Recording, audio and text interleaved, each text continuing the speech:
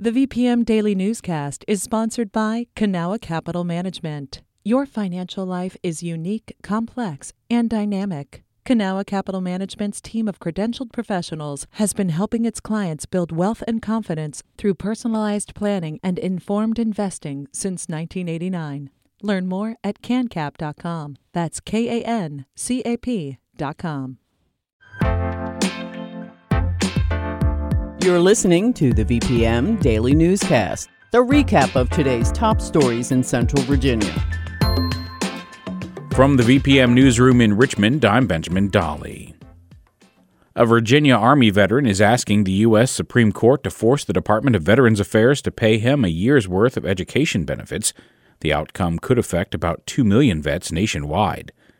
James Rudisil claims the VA shorted him benefits earned under 2 separate GI Bill programs, causing his offer to attend Yale Divinity School to expire. His lawyer, David DePippo, says the VA's interpretation of the GI program has left billions of dollars out of reach for qualifying vets. What it can do for your life if they're administering the program correctly is life-changing, not only for the people involved, but their families and their communities. The Supreme Court could decide in the spring whether to hear the case.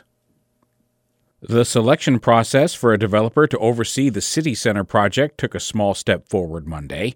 The City of Richmond announced 4 project finalists after 5 teams submitted proposals, according to Richmond BizSense. 9 acres of downtown property are part of the plan, including the shuttered Richmond Coliseum. The project follows an earlier attempt to revitalize the area. That project was voted down by City Council in 2020. Submissions from the final 4 developers are due by April 20th. 7 Henrico County Sheriff's deputies are being charged with second-degree murder following the death of a 28-year-old Richmond man who was in their custody. Irvo N. Otinho was taken last week to Central State Hospital in Dinwiddie County and reportedly became argumentative during the intake process.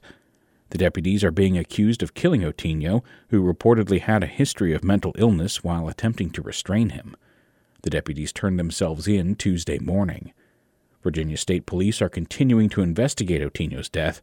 Additional arrests and charges could be forthcoming. Richmond Mayor LeVar Stoney last week offered a proposal for this year's city budget.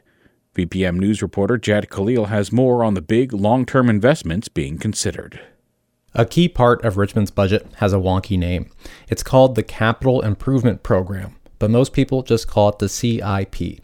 The CIP pays for big things like roads, schools, and fire stations. And this year, city officials are proposing a bump in spending.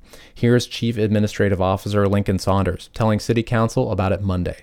This proposed CIP has $739.5 million in the 5-year proposed CIP. So again, $739.5 over 5 years. That is an increase of 18%. The largest items would be replacements for a fire station along Richmond Highway and the police precinct in the East End. Affordable housing would also get $10 million a year for the next 5 years. A public hearing on the budget is set for 6 p.m. on March 27th. Jad Khalil, VPM News. Tyson Foods Incorporated is reorganizing its poultry facilities and will close its Hanover County plant in May. The move will leave almost 700 people without jobs. The Arkansas-based company made the announcement Monday, according to the Richmond Times-Dispatch. Tyson runs about 180 chicken plants across the country and recorded $53 billion in sales during the 2022 fiscal year. United Food and commercial workers will negotiate severance and other benefits for employees with the company ahead of the closure. Virginia Senator Mark Warner is defending his 2018 vote to ease regulations on mid-sized banks following the collapse of Silicon Valley Bank last week. Speaking to ABC's This Week on Sunday, Warner said the bank's collapse didn't change his support for the bipartisan law. Listen, I think that was called the 2155 bill. I think it put in place an appropriate level of regulation on mid-sized banks. In an email to VPM News, a spokesperson for Warner argued the bank's collapse stemmed from bad management and actions taken by the Federal Reserve, not the 2018 law. Warner was the top recipient of contributions from Silicon Valley Bank and its employees in the last election cycle, according to federal election filings. Records obtained by OpenSecrets.org and the Sunlight Foundation show the bank's CEO hosted a 2016 fundraiser for Warner at his California home. Governor Glenn Youngkin says he supports legislation that would end higher health insurance rates for smokers in Virginia. The governor vetoed a similar bill last year, according to the Virginia Mercury. Proponents of the legislation say it could lower insurance rates for everyone in the Commonwealth. About 20% of adults in the U.S. smoke, but almost 40% of low-income people are smokers, suggesting that more financially strapped people are potentially paying the higher premiums. A Youngkin spokesperson said that amendments to the bill, including a sunset clause and a mandate to study how smokers are affected, account for his support. This has been the VPM Daily Newscast.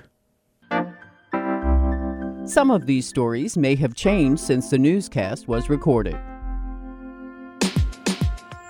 You can stay connected to what matters by heading to vpm.org/news or follow us on Facebook, Twitter, and Instagram at MyVPM.